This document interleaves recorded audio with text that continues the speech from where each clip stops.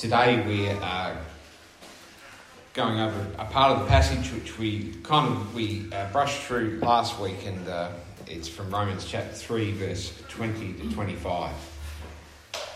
For by works of the law no human being will be justified in his sight, since through the law comes knowledge of sin.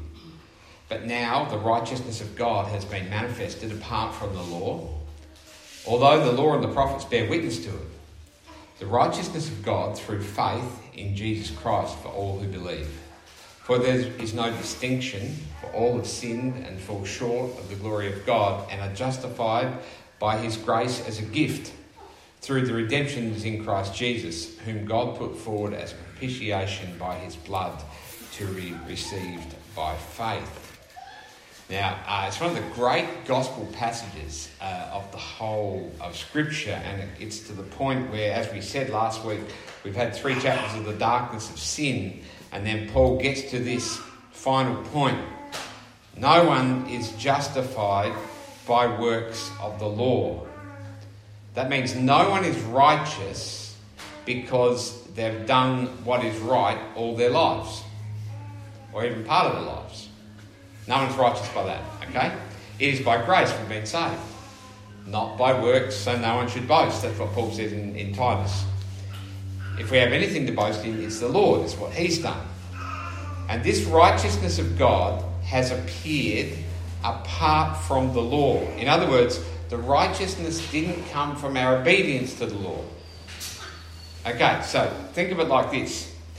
You have a child, some of you have got children, some of you had children, and you might say as you drop them off at school, be well behaved, be good. Anyone ever said that to the children? Okay. And what is in that is that your good behaviour, your obedience to the laws that I've taught you for the last 7 years will come if you do it well. It is within your power to do what is good. So be good, right? And all will be well. Okay? Does that make sense? That's what we mean by it, isn't it? I'm just a bit lost here, but I'll get there. The righteousness of God is within your strength to achieve. So obey it. But what Paul says is now a righteousness from God has been manifested or made known or appeared apart from the law. So the full obedience of that child comes as a gift, not because they hear the law and then obey, because let's face it, what child ever done that you dropped off? Whatever child was good when you said be good? Right. When you was a child and you was told to be good, were you ever good? Right. But now a pronouncement has been made about your righteousness. It comes, you are well behaved, not because you yourselves have behaved, because you haven't. It comes as a gift from God. I remember once when I was about 8 years old, and I wasn't always a terrible kid at Sunday school. But this one week we had this teacher, and I was a terrible kid. I talked over the top, I was just naughty. I messed around. She's a nice lady. And we finished the lesson, and then we finished church, and then we went down the street and we went to the local deli to get lunch. And lo and behold, she is behind the counter. She's serving at the counter that day. And we walked in, and I was feeling a bit embarrassed because I knew I'd been naughty. And then my dad says, "Oh, how was Derek in Sunday school? Was he well behaved today?" Right, how would you be? Maybe it was a setup, I don't know. And she said, "He's been very good." I remember that because I thought, what's going on here? And Dad said, "Oh, that's good." Right? To me, it wasn't true. Look at my behaviour. All I've done is wrong. I disobeyed her at every point. I don't really know what was going on in that lady's mind. I deserve the tell-off. I hope that's not the case, probably, but the goodness, if she could say, he's been good because Christ has been good, because he's received Christ's goodness. It's a pronouncement on me which in no way has come from my own behaviour. Do you understand what I'm saying? I have disobeyed constantly, but a righteousness has come which is not through the law, because if it came through the law, all we have is punishment and death. But a pronouncement has come through Jesus Christ. You are fully righteous, you are good. Okay. Verse 22 says, the righteousness of God through faith in Jesus Christ for all who believe. It comes when we hear and when we believe that Jesus took all of our sin, all of our disobedience, all of our rottenness, and he took the punishment for that, and he gave us the gift of his righteousness. And we receive it when we actually have faith in that message. When we believe that message, we receive it. But our faith doesn't make it happen. Do you understand? What made it happen is Jesus' death for us. But we receive it when we trust in it, when we believe in that. So, can you hear this? All of our lives, we have been constantly naughty and deliberately disobedient kids, willful, spiteful, hateful and evil, right? And we are pronounced perfectly righteous on the basis of what Jesus has done. And this righteousness has appeared from nowhere in us. Okay. Now, I'll tell you another story. This is from a bit later in life. Also about a Sunday school teacher, another one. But her name was Mrs. Sims. She was one of my favourite Sunday school teachers. And I wasn't a Christian yet.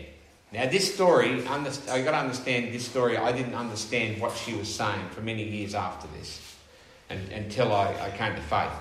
But it looked like she was going to die. She was old and she was sick. And I went around to visit her.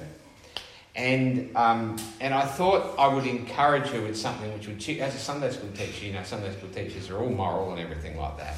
And I told her I had a girlfriend, and this girlfriend doesn't drink and doesn't smoke. Isn't that good? It's quite godly, really. And this lady, at the time, she was blind, and she was laying there, and she got so angry with me, I thought she was going to throttle me.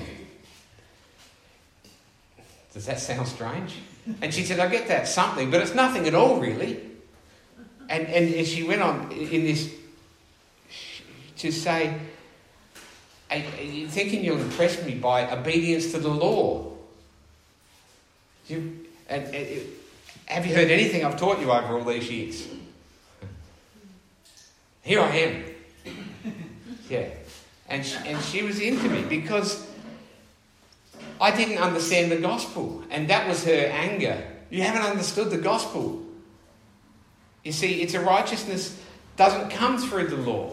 And if you start picking laws and aren't I good, I've obeyed this law and I've obeyed that law, you've missed the whole point. It is not, a person is not by outward obedience to the law a righteous person. Now, I'm really glad that Mrs. Sims actually got better. And later on, I became a Christian and I was able to go around and pray with her. And also, she was someone who would never let you go. She would jab the knife in and say, no, that's not right. And what you're into now in Christianity, by the way, is that's not the whole point. You're into this, talking about miracles and things like that. No, come back to Christ. Okay, that was just a side point. But I didn't understand that anger. And it's important for us to understand. We are not saved by the works of the law. But as Christians, we continually slip back into that thought, yes, I'm saved by God, but then you start to think you deserve it by your own goodness and obedience. And the truth is, we only ever live in the righteousness of God that's come to us through Jesus Christ. Do you understand that point I made? It's really important. You can put up your hand and say if you don't. Okay. For there is no distinction. Now that's the part Paul's been talking about. It doesn't matter who you are, where you come from, whether you're black or white or male or female or rich or poor or working class or upper class or from the slums or Jew or any other nationality. There is no distinction. Who does this salvation by faith come to? Everybody who is in Christ. For all have sinned and fall short of the glory of God. Now we've heard that so many times over the years, and I was very surprised today to find that when I was planning for this, that I actually learned something I didn't really know about it before, so you probably all knew it. But Paul's hammering it again. He says, all have sinned and fall short of the glory of God. Now the word fall short of is an important word. So in Greek the word means to come too late, to miss the mark through your own fault, to fail to reach the mark, to be excluded from, to lack, to be less than, to be inferior in comparison to fail and to come short of. We've all done that. But the jarring thing about this, which I learned, is that he uses the present continuous tense. Now, what that means is, for all have sinned and are constantly falling short of the glory of God. He's talking to believers. We are all constantly falling short of the glory of God. Now, if you look at God's character in his perfection and his moral glory and everything he is, obviously we're always falling short, aren't we? Do you understand what I'm saying? Why is this important? Because we need Christ every day, don't we? We need this justification by faith, this righteousness that's come through Jesus Christ all the time. It's all we ever have. It's all we need. And the glory of God, we're fallen short of his glorious character. And God is glorious, isn't he? He is perfectly loving, isn't he? We are not perfectly loving, are we? We fall short of that love all the time. He is incredibly patient. Put up your hand if you're always patient. Right. He is... God is slow to anger. I'm talking to Christians here. Aren't we? We've all got it, haven't we? How many of us are slow to anger? How long does it take us to get angry? Have you ever... Bang! Going along, completely calm. One little thing happens, I'm angry. Yeah, okay. Do you understand? We fall short of the glory of God. Jesus did not fall short of the glory of God. Ever. He was perfectly in character with God. Now, God's glory, understand what I'm saying here, is God's glory is in his character, it's who he is. God is glorious. Jesus never fell short. So Hebrews 1 verse 2 says, in these last days God has spoken to us through his Son, that's Jesus, whom he appointed the heir of all things, through whom he also created the world. He created the world through Jesus. He, that's Jesus, is the radiance of the glory of God, the exact imprint of his nature. And he, that's Jesus, upholds the universe by the word of his power. After making purification for sin, he sat down at the right hand of majesty on high. Jesus is the exact image of God. He is glorious in every way as a man. Okay, Jesus had the full glory of the Father. He said, if you've seen me, you've seen the Father. That's right. And that is the glory that comes to us as a gift of God. Because we of ourselves always fall short of the glory of God. But the glory of God comes to us as a gift. Now this is actually one of the commentaries I was reading. He said it is a great misunderstanding of the modern church, and it is in a lot of people we know. Because they will say, we have all of the glory of God now. Okay?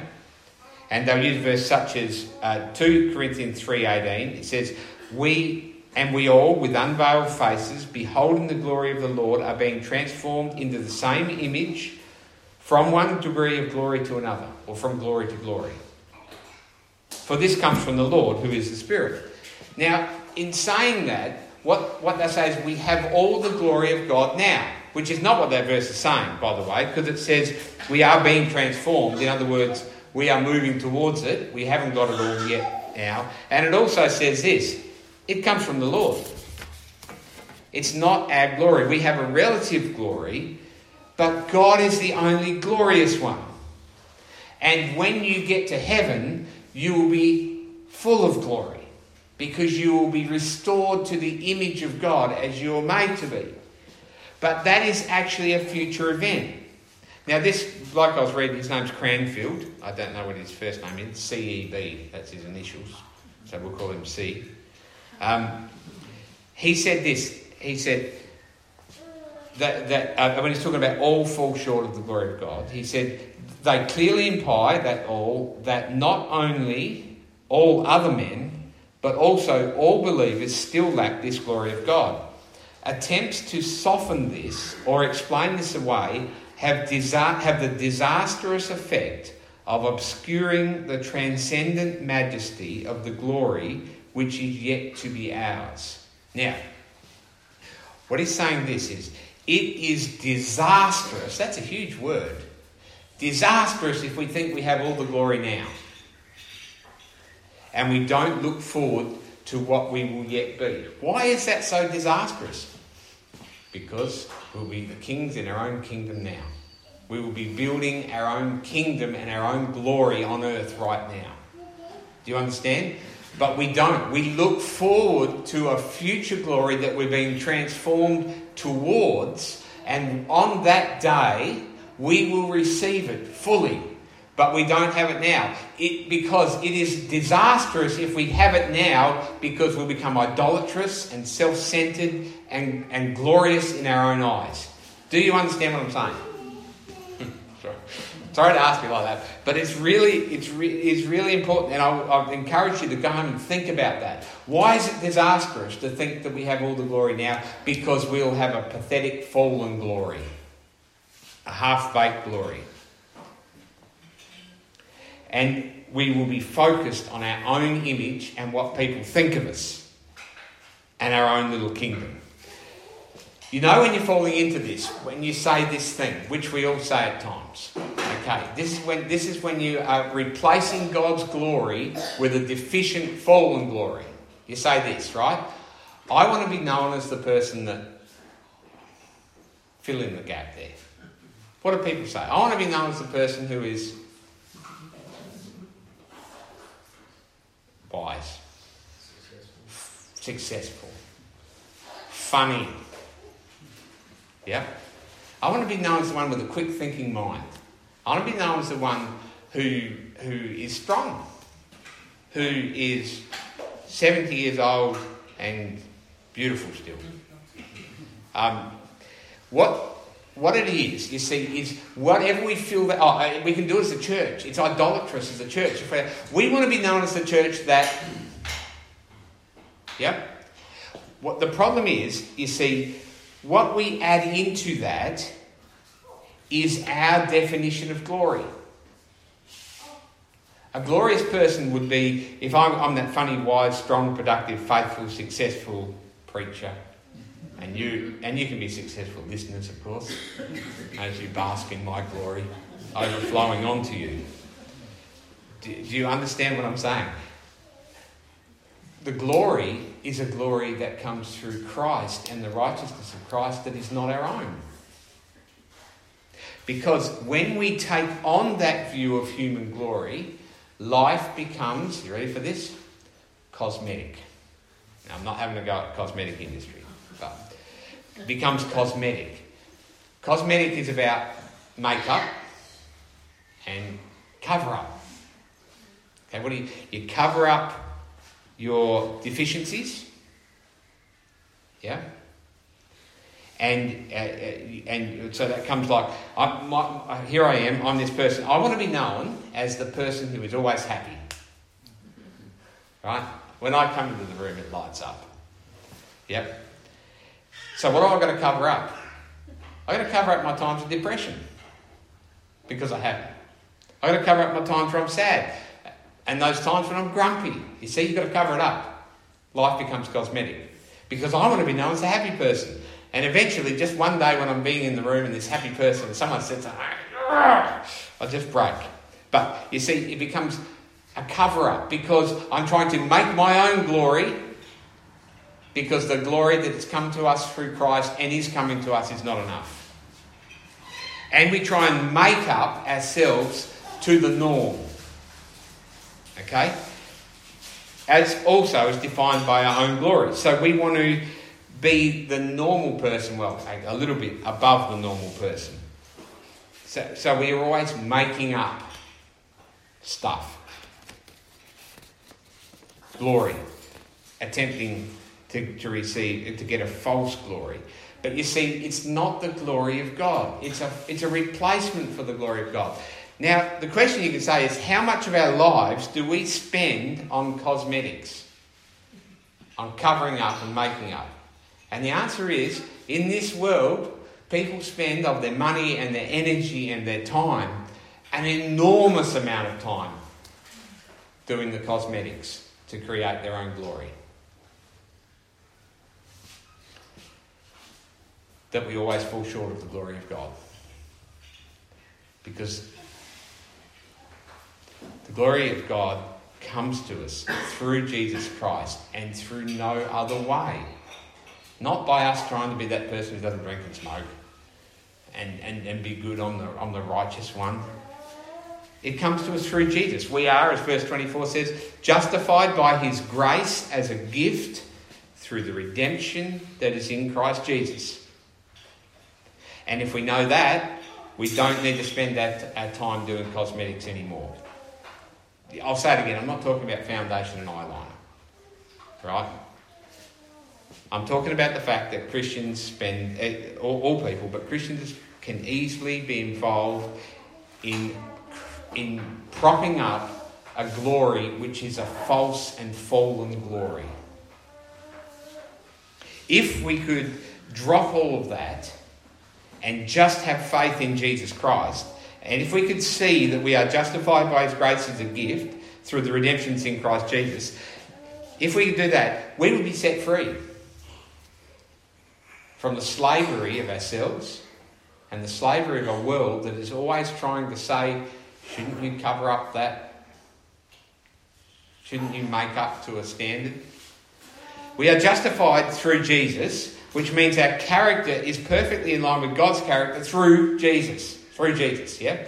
We are redeemed. That means we are brought back to God, to the glorious status in his eyes of what we were meant to be, beloved children of God, through Jesus, not through obeying the law. And we talked, I'm not going to talk about propitiation this week, we did that last week. But it means that Jesus has taken the righteous anger of God against our sin so that we can know we're no longer in danger of God's anger, because Jesus has taken it all, so we can live with this promise, never will I leave you, never will I forsake you, or I have loved you with an everlasting love, through Jesus. You see, we will be set free from trying to you see, that is glory, living in Christ, living in those promises which are awesome. You will receive a new body. There will be no more pain and suffering and tears. Yeah, you will have no more sin in your life when you get a new body. Do you hear that? That's a promise of God. That's the glory we look forward to. If we could live in that, we would live peaceful lives. Because when Michael walks past me and he looks at me out the corner of my eye and I think, what's he thinking? I know, who cares? Because anything I base what I think he might be thinking on will be my concept of glory.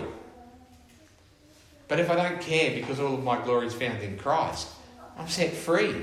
That's where there's no enslavement anymore under the earthly glories which drag us down and we're constantly covering up, hiding from.